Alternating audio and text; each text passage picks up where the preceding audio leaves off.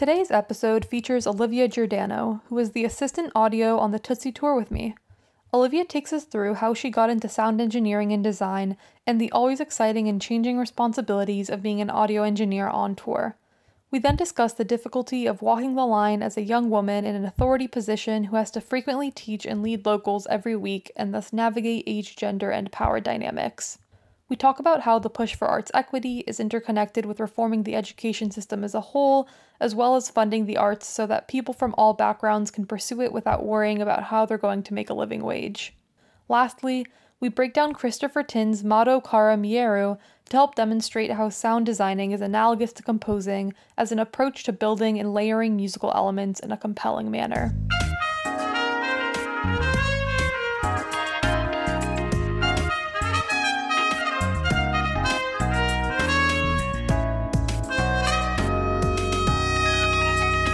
Hi. So happy to have you. Are you down to just say hello and introduce yourself? Yeah. Hi, my name is Olivia Girdano, and I am a sound engineer and technician working in live events. Currently, we're about to finish off tour. 5 shows left. 5 shows left of the first national tour of Tootsie. Been a whirlwind. It's been a huge whirlwind. I'm really excited to get into it.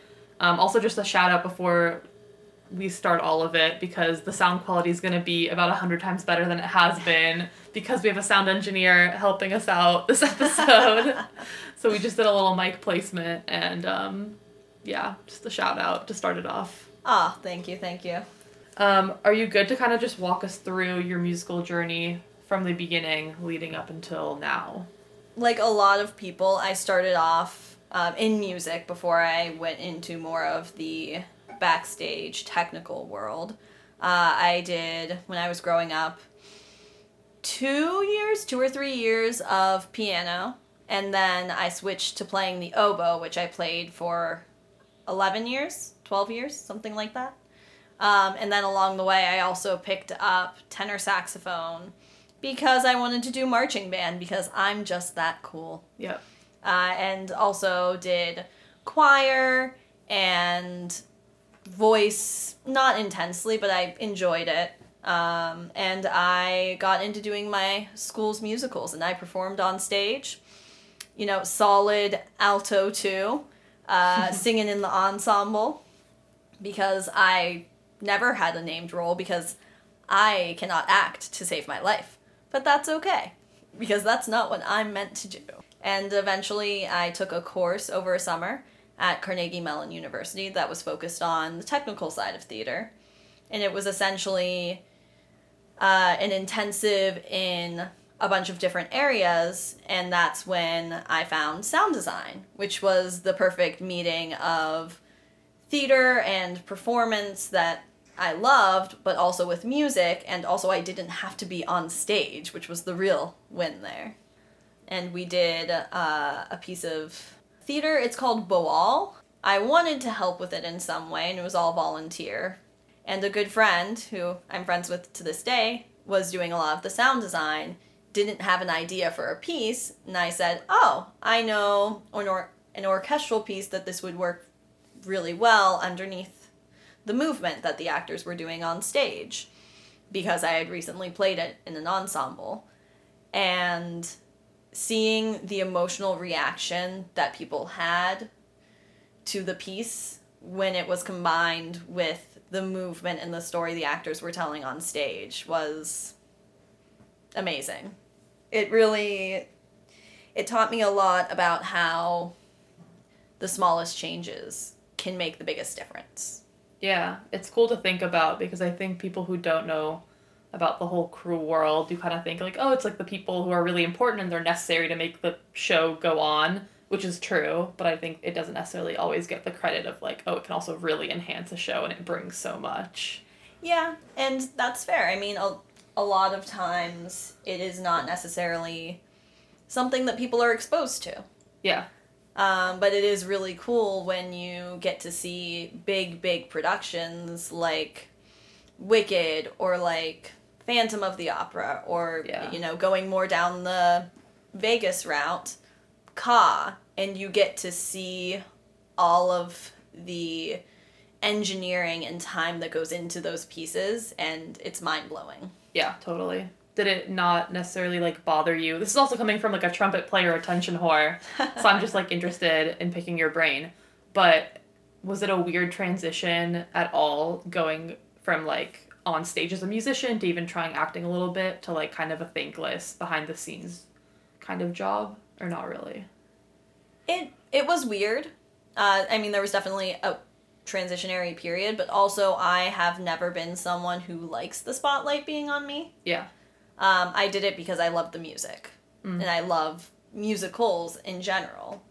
It never bothers me when people don't know what I do, but I do appreciate when people take the time to say thank you.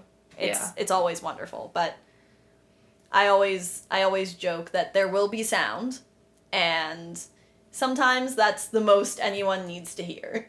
Just like, it will happen. You don't necessarily want all the details, but it'll be there. Like, I got you. Exactly. Yeah, that makes sense. Do you have any, like, favorite shows, or, like, when you see shows or experience things, like, can you remove yourself and just kind of, like, take it all in? Or does being in the sound designing profession mean that you're, like, hyper analyzing and, like, critiquing and, like, looking for different things that normal people wouldn't look for? It's definitely very hard to turn that part of my brain off when I go see a show. A really good show will have you so engrossed in the story that you forget to look at everything else. Yeah. I saw Come From Away, standing room on Broadway, pre-pandemic, and I sobbed. Like, 2 numbers in, I was crying because it was just so amazing. The person next to me was very confused. Love that show. It's amazing. I'm so sad that it's closing. Right? But yeah, a good show will pull me into the story. But also, I enjoy looking at everything else that's going around. Yeah. And looking at where the speakers are placed, and Sure. oh, what are the lighting positions? Oh, that set piece that came on. I wonder if that's automated, or is there a person behind there, like, running things? There's a bunch of little stuff that always happens, but I'm the same way, but just from the musician's, like, point of view. Like, I saw 6 over the layoff, and I was so excited to see it, because I'd heard great things, and it was very, like, female empowerment vibes, and I was really excited.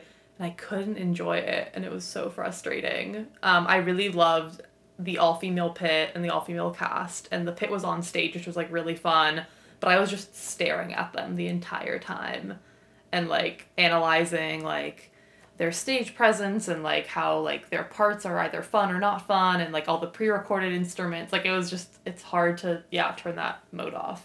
And I can't imagine how that is also from the crew perspective, where you're, like, thinking about, like, what's not even in front of you. Oh, for sure. Yeah. And especially, you mentioned pre-recorded things, especially when I love seeing a band on stage, but when I hear something and I don't see it on stage, I'm always like, I clock it. Or it's always interesting to me as well when people will say, oh, I need to get stuff done. I'm going to listen to, classical music. I am the exact opposite. Same. Classical music, I will start analyzing it, not intentionally, but I'll just start listening, be like, oh, that's a really nice, that French horn solo. Okay, now we have the counterpoint coming up underneath. Oh, it's in the woodwinds. It's the clarinet. That's an interesting choice. I wonder why they did that. Yeah. And then 20 minutes has gone by, and I've listened to 3 movements and gotten 0 of my paperwork done. Look, give me that pop trash as the background music. Honestly, lately for me it's been lo-fi. Because there's usually not a ton of lyrics to it. It's usually very simple. Other than that, it's like folk and acoustic. Because it's usually a voice and 2 people playing guitar, and I'm like, all right, I can handle that. Yeah. Brain doesn't go crazy. Mm-hmm. Are you cool to kind of, like, walk us through the life and responsibilities of being an audio engineer, and kind of what does that entail? Since most people are just not going to know. Yeah, so I can use the tour we're on currently as an example. So as an audio engineer, you're responsible for all of the audio that everyone needs to do their job. So not just the cast's microphones, but also the microphones on all of the musicians, and also the speakers that are on stage for sound effects, and also speakers that are backstage so that the cast, when they're in their dressing rooms, can hear the show to know when they need to make their next entrance. To that end, when we're loading Tootsie into a new theater, which happens every week, the first things that we handle are setting up all of our speaker towers and then running cable to everything. So not just one or two things, it's a cable that is 250 feet long and has connections for wireless data so that we can log in to a computer and mess with the speakers to make it sound correct for a room. It has power so that the speakers will actually turn on. It has signal so the speakers make the noise we want them to make. So you have all of that stuff, and then you also have to go in and make sure everything goes to the right locations and make sure all of the cables plug into the right places and teach people who don't know your show specifically how everything needs to fit together. So it's a lot like building a puzzle where you know where all of the pieces should be, but then you get into a room and there might be an extra row of seating there, so you can't put things where you want them. Or there might be a theater that has a great amount of history to it, so you have to be very careful that you don't scratch the beautiful plasterwork and painting that are on all of the walls when you're doing everything. Yeah. So there's all of that, and then every day it's turning everything on, battering up all of the microphones, making sure everything works properly, making sure everything in the orchestra works properly, making sure that everything is going down back to the orchestra for the in-ears feed, and that is working properly. And then going around, and as the assistant audio, I'm backstage, so making sure all of the actors have what they need. If anyone says something isn't working right, or if something feels weird, I go to them, I'll help them figure out what the problem is, find a solution for that day, and then what can I do to fix it for the next day. Also, being on tour, I know the front of house track, which means going to the sound console that is somewhere in the audience seating and mixing the show 2 or 3 nights a week so that my boss has a night that they're not mixing and has time to do paperwork and update things and get ready for the next venue. But also so that if my boss gets sick, I can mix the show and just teach someone how to do my backstage track. Yeah. That's a lot of variables. I'm guessing if you are on tour and enjoy touring, you enjoy all the variety and the crisis management, and even just like how long does it take to load in, load out? How does it feel like to jump from venue to venue? Do you like that it changes so often? I love it. It's an interesting new challenge every week or every day, depending on what tour you're on. Because some tours will start at 8 a.m., put everything for the show into the building, have a show that night, and then immediately after the show finishes, you take a break and eat a meal, and then from 11 p.m. to 2 or 3 a.m., you're taking the show out of the building, sleeping on a bus for a couple hours, and then doing it all again. It's crazy. It is. It's also, every venue is unique, so there's always some problem to solve or some creative solution you have to make. Yeah. So you don't get stagnant. You don't get complacent. That's the word. You don't get complacent because there's always something changing and keeping your brain going. Yeah, I also do have to agree that, like, I like the variety of different theaters. I do find the traveling really exhausting and, like, hard, but I do like that every week I'm hearing new things that I'd never heard before, and, like, the spaces really do inform the sound so much, so definitely keeps it fun and fresh. It does, especially when you get to older theaters. that maybe weren't built for theater and live event. Maybe it was meant to be more of an auditorium for lecturing. So it's built in a different way. It's going to sound very different. Versus ones that are built from an era of vaudeville. So you might not have as big of a stage because they didn't have huge production numbers happening. They had trios and quartets singing on stage and doing variety shows. Right. And also you guys do something that pit musicians don't have to really interact with at all, is that you pick up locals every week. So for those of you out there, the band is fully self-contained. So it's like 10 of us and it's the same musicians and we all have played the show a million times together. So we're kind of like a unit and we jump from city to city and we kind of just, do our sound check. And we're kind of ready to go. But the crew, they couldn't travel a million people to do all of the work that the crew does. So kind of like a core crew team travels city to city. And then you guys train people every week to kind of like help out and make it happen. Do you like that? Do you like meeting new people every week? Do you like teaching people the ropes? And like, it seems like a cool way to meet a lot of people and work with a lot of people and teach if you're into that. It is. Most of the places we go, you start with a baseline of knowledge already because they know theater. They just don't know your show. Mm-hmm.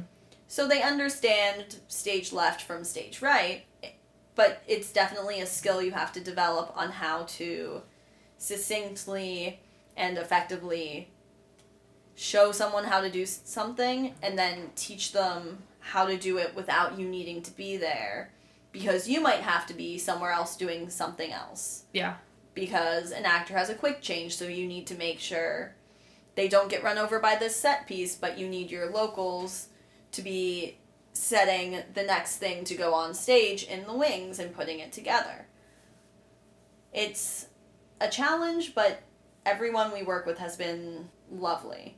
We've been very fortunate with this tour that we're playing some really amazing venues, like the Dolby Theater in Los Angeles, where my local is the person who usually coordinates all of the microphones for the Oscars. Oh my god. Yes, he was amazing and a delight to work with and had so many stories to share from the Oscars and from LA, but also from film and TV and working rock and roll concerts with like names as big as Cher. That's crazy. Yeah. And there's always something to learn from the people that you're working with, and I learned quite a bit from him. But I've also learned quite a bit in Tucson and Denver and every city that we've played. Because as long as you treat people with respect, they're going to do everything they can to make your show run perfectly. Mm-hmm. And our crew is very good about that, and our locals have returned the favor and have gone above and beyond. Yeah. It is a cool way that you're like also pitching like what you're doing. It does sound so much less like monotonous than what I do. Like, it seems every day is interesting. Every week is like interesting and brings its own challenges and rewards. So it makes it sound very exciting.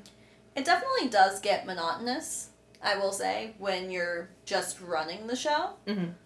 But you find ways to keep yourself engaged, and you find moments to joke around in a way that doesn't affect the show, like high-fiving an actor every time he exits, or making a silly face at the person also waiting in the wings across the stage from you.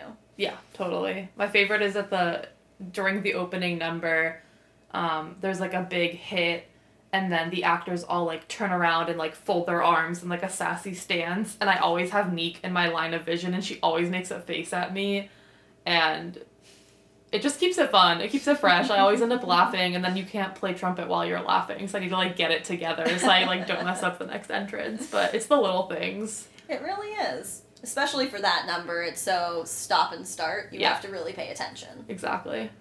Oh, I was also going to bring up that, things do get monotonous, but also sometimes crazy shit happens. And I wanted to tell the story about the peanut M&Ms. Oh, the M&Ms!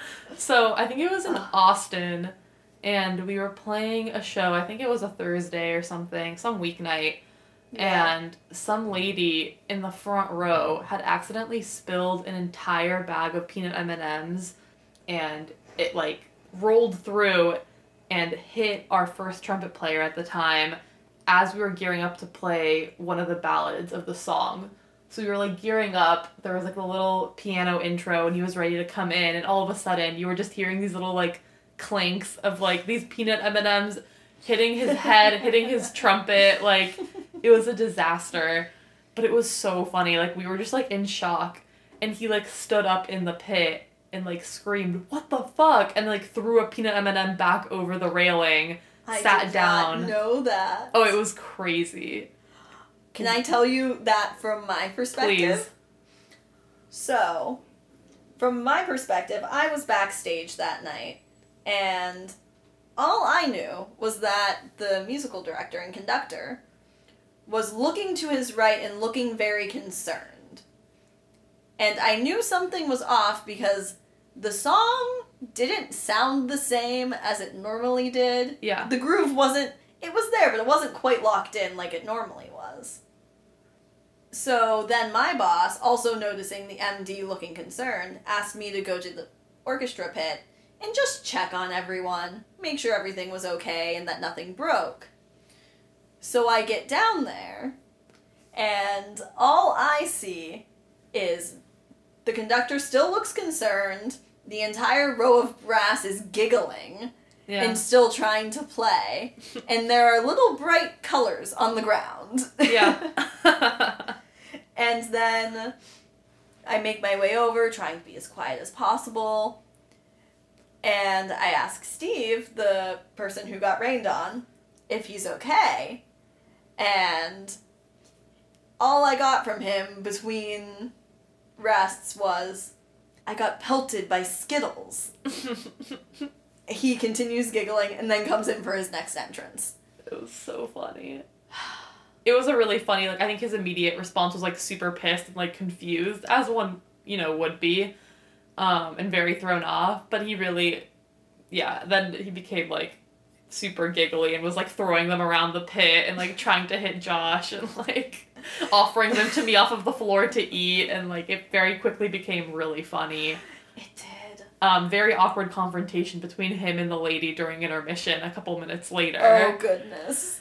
But yeah, that poor lady, I'm sure she felt horrified. As she should. As she should. But things that you just don't think would be a part of the job. Stuff happens. Yeah, it was really great because I went back upstairs, explained to our stage manager what had happened. She's giggling.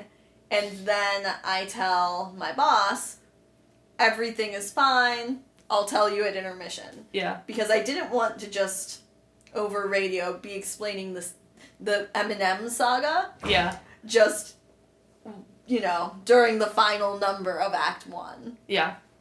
But we all got quite a good laugh out of it. Yeah, it's kind of, like, masochistic, where I feel like, at least in the pit, the main things that make us, like, excited or giggly are when things go horribly wrong. Definitely helps to have, like, 230 shows under your belt. Like, it's very smooth at this point. Is that what we're at now? 230 something? You probably have done more, because we had the layoff, but by the end of this weekend, I'm going to be at 230. So it's pretty crazy. Wow. I don't want to think about how many hours of my life has been dedicated to one show. It's wild.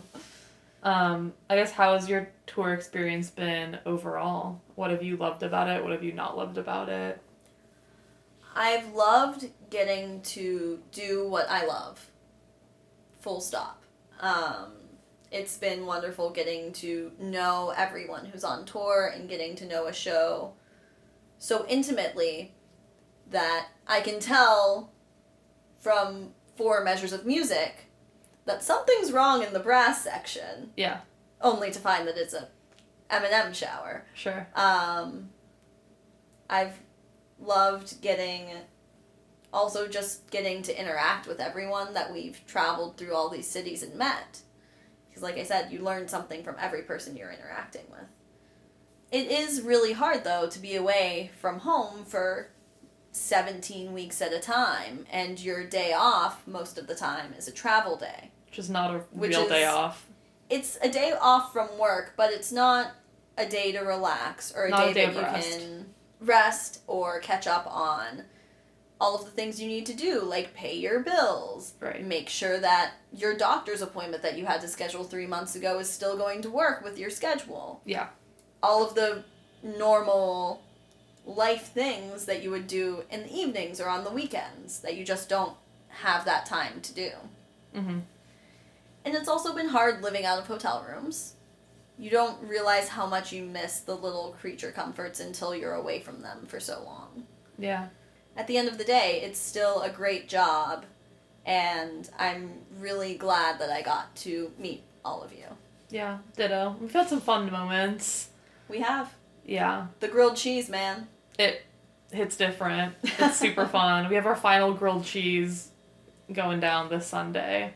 Yes. Where every couple Sundays we gather, and yeah, exactly what it sounds like. We just get the old hot plate out. Someone's on cheese duty, someone's on breads duty. And yeah, things like a nice grilled cheese, you really miss it. Yeah. You really do. Very comfort foodie. Even if it's hard to get groceries that week, so we're using American cheese from the convenience store deli and a loaf of plain white bread. And some days we get fancy. Sometimes you get prosciutto and fresh mozzarella and tomatoes and pesto. Those days we thrive. Ugh. Those days we eat 3 grilled cheeses. Yeah. No, but it's fun. I definitely agree too that it's not easy to live out of hotel rooms. Yeah, Mondays are maybe the hardest days of the week for me to just like uproot every week. But yeah, once in a lifetime opportunity, and like we're young and we're not tied down yet, and like it seems like now's the perfect time to do it. Exactly. Yeah. And you're planning on continuing to do it. Yes, I'm planning to go out on tour again next year. Very exciting. Yeah. So exciting. I wanted to pivot a little bit. What are the challenges of being in a position that is so largely male-dominated? It seems, at least from the outside, that it could be similar to my challenge of just being around older men 99% of the time and kind of dealing with some, like, age, gender, power dynamics. There's definitely a power dynamic part to it. Most of my mentors have been men. Mm-hmm. I'm also very fortunate that those are men who are aware that it is a male-dominated field and actively work to lift other people up. There have been times that are very challenging because people might not afford you the same respect that they would give to someone else, or might feel the need to instruct you on your job when you know your show very well. Yeah. It's a skill to learn how to deal with that, but it's prevalent in a lot of places. That said, everyone usually knows who those people are who will have that reaction, and half of the time you will get other people apologizing for them on their behalf, that Oh, yeah. acknowledging that they shouldn't say the things they do or behave the way they did. Do people sometimes try to, like, mansplain, like, audio engineering the show that you've done 200 times and they're, like, random locals? No, not... Well... I've not encountered that on this tour. In other jobs I have worked, there have definitely been times that people question why I do things or the way I do them that I feel may not get the same reaction if I had been a man or male presenting. Yeah. But that's something that I think I've tended to encounter when it's a situation that someone is very either insecure about their job or their skill set. I feel like you are so great at, like you just have the competence gene, and, like, you can tell that you know what you're doing, and, like, you're very, like, practical and kind of, like, no nonsense, but you're also, like, yeah, you're also a very nice, young, small woman. So it's just interesting to kind of, again, from the outside, kind of look in and be like, oh, wow, like, how do you walk that line of being, like, very sweet, obviously, but you're not really being taken advantage of? There have definitely, in my experience, There are definitely times that I just let it go. But there are also times when I will stop someone and say, I appreciate that that's a way to do it, but for this show, for this reason, we need to do it this way, and I need you to do this right now. Mm-hmm. Never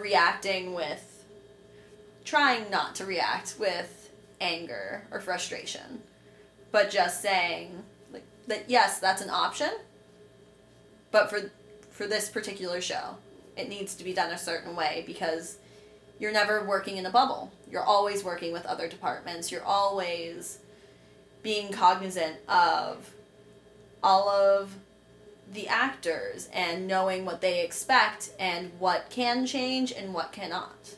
It seems like soft skills are super important in this role because it just... Both of us have roles where there are quantitative, like, technical aspects where, like, at the end of the day, like, it is a trumpet playing job and I need to play that trumpet part well, and, like, you have sound engineering work to do, and we were trained for that. But I think, at least I wasn't expecting that at least 80% of the job for me is just, like, dealing with people and making sure that things are fine and, like, interacting and getting along with people. And I think it's just, like, a life thing and a workplace thing, but it's just not what I was expecting. And even from what you're saying now, it seems like a huge part of the job, aside from the things that you kind of mentioned that you do day to day, in terms of, like, official things you need to do, it's also, like, being really tolerant, being really patient, being competent, being assertive and knowing when to be assertive. Like, these all seem very important. The soft skills are the hardest part of any backstage role, in my opinion, because they're the things that are hardest to teach. Mm-hmm. Yeah. It also just seems like the brunt of that maybe falls on us, especially as women, to just be more, like, socially aware and attuned to how people are doing and to, like, cater to people's needs, which isn't necessarily super fair. And I guess this leads me to my question of where do you kind of see the future of musical theater heading? How do we get more equitable casts, pits, crews, all of it? I think more than anything, it's just about access. If you don't have exposure to the arts, you're never going to know that these jobs exist. Mm-hmm. And especially if you're someone who grows up lower income and you don't have that support system through school or community events, there's no way to increase the diversity of something if people don't know it exists. And also things like school music programs need to be funded because for a lot of kids, you can't afford to take private lessons. But if they give you the instrument and give you the lessons and give you a teacher who is in a financial position to devote their time and energy to their students the way that they want to, then you're going to end up with kids who are better at math, better at reading. There are so many benefits to having music programs in the schools for a wealth of knowledge that just helps kids develop, and yet it keeps getting cut. Right. So I think it's about access at that level and exposure to the arts, but it's also about understanding that for a lot of people, if they want to pursue this, but the only jobs that are entry level are internships that pay pennies on the hour for the amount of work you're being asked to do, that's a financial barrier that some people just cannot overcome. Totally. And especially if you're of an age that you're living by yourself or helping support a family, there isn't a great option there to pursue that without an outside resource. Mm-hmm. So if we can make sure that we're operating in a way that we tell people and teach them about the arts and they care, and then we set ourselves up for success with funding, with grants, with how businesses are run, so that we can pay everyone an equitable living wage, it will come, because people exist out there from every community who would be amazing musicians, who would be amazing stage managers, amazing lighting designers. It's just a matter of where does life push them. There's a reason my pre-tour, like, TED Talk hook was I was supposed to be an investment banker, and that's not because I wanted to be an investment banker. It was, like, the prospect of being financially independent, and that would pay 3 times more than, like, this tour. In a year. In a year, yeah. In a year, yeah.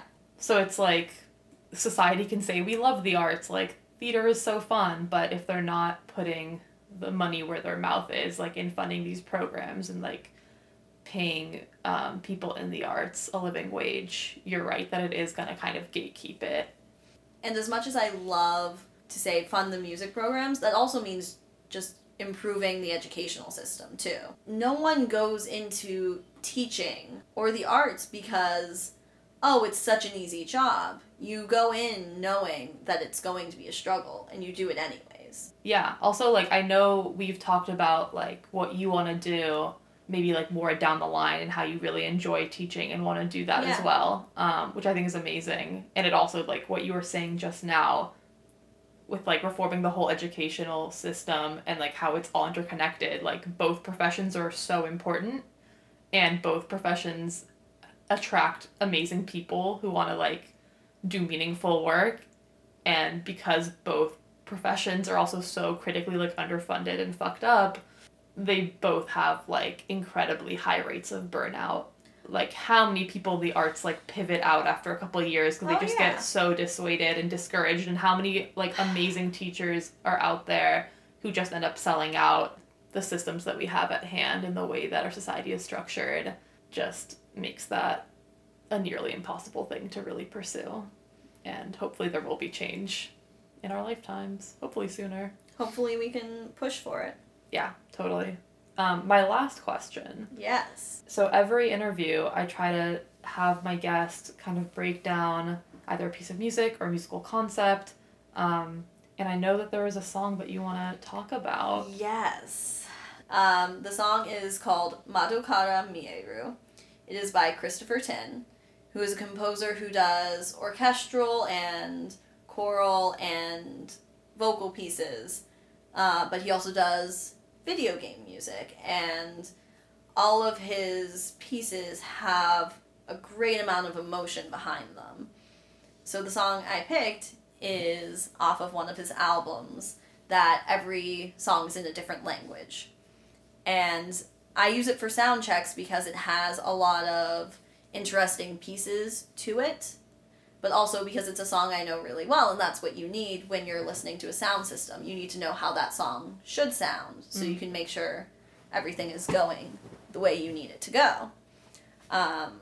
So it starts off with a single voice, and then it transitions to a female, mature voice, and then it has a full orchestral swell, and I love the emotions it conveys, but also the poetry between the layers that are shorter than an orchestral movement, but it really feels like a symphony in 5 acts.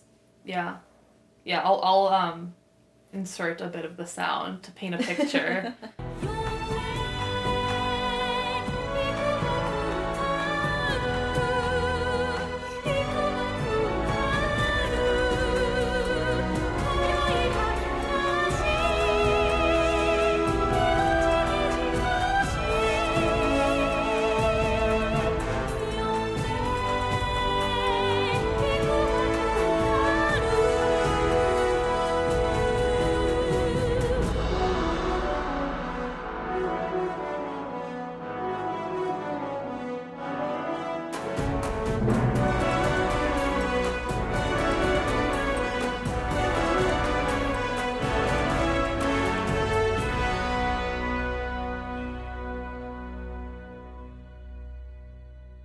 What do you like about it specifically from, like, a sound design perspective, since I'm sure you listen to music differently than laymen out there? From a sound design perspective, I like how nuanced it is. And I like how there are moments of tension and release. There are moments where it is swelling and massive and you feel caught up in it. But then there are also moments that pull back. And it's that dynamic shift that, to me, is a hallmark of most every good piece of music. Because you have to understand how to get people to pay attention and listen.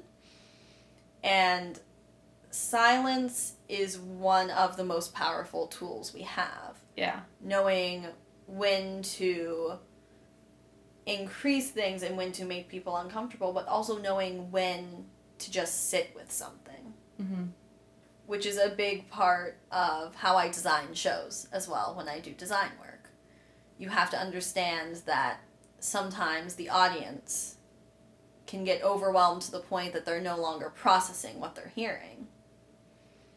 So you have to leave space for the music to breathe, for the words to breathe, for the intention to come through of whatever the piece is that you're doing. Mm-hmm. And then if you're down to, like, break it down a little more into the nitty-gritty, how do you kind of specifically do that as a sound engineer?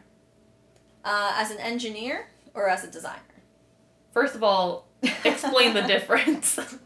Okay, so a sound designer is the person who will come up with the system from a technical side, from the microphone to the sound console that is controlling everything, to the speaker and all of the various pieces in between. And there's lots of little pieces. Mm-hmm.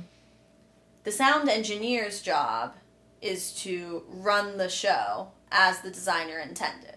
But that means they need to understand the intention.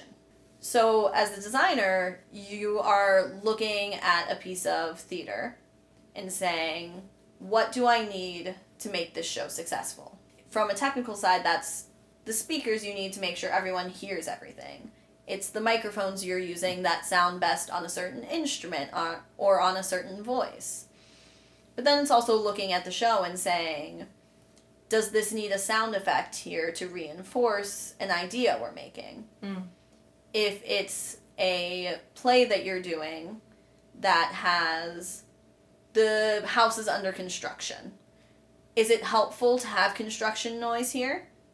Because there's an argument happening and we need to break the tension during this pause in the conversation? Mm-hmm. Or would that become monotonous very quickly, so we might start the sound effect under the scene and then slowly fade it out, because otherwise it's just going to become background noise. Right. But also it will make your job harder because you're adding more noise on top of the voices, so then it's harder to understand what the actors are saying. Yeah, and I guess that is, like, kind of analogous to this piece that you're sharing as well, because you can make that connection from sound designing, like, a show, and then sound designing in a musical context, like, knowing when you want the horn line to kind of swell and come out and bringing that to people's attention in the forefront, in the foreground, and then when you want it to kind of be more like an inner voice that's, like, enhancing and people don't even know what that is, and I guess that's part of the deal. Yeah, it's very similar to when you're composing. You have to understand how the voices of all the instruments interact. Mm-hmm. And that, I always say that as an engineer when I'm mixing a musical, I'm playing an instrument. It's just an instrument that is a very smart computer. Right. With a lot of different controls, instead of an instrument that I'm blowing air through. Well, thank you so much for your time. I super appreciate it. Of course. This has been lovely, and yeah, sad tour's ending. Gonna miss you and Grilled Cheese Squad a lot, but I'm so glad we got to work together. I'm sure we will see each other in the future on other gigs. Paths will converge. Exactly. Very soon.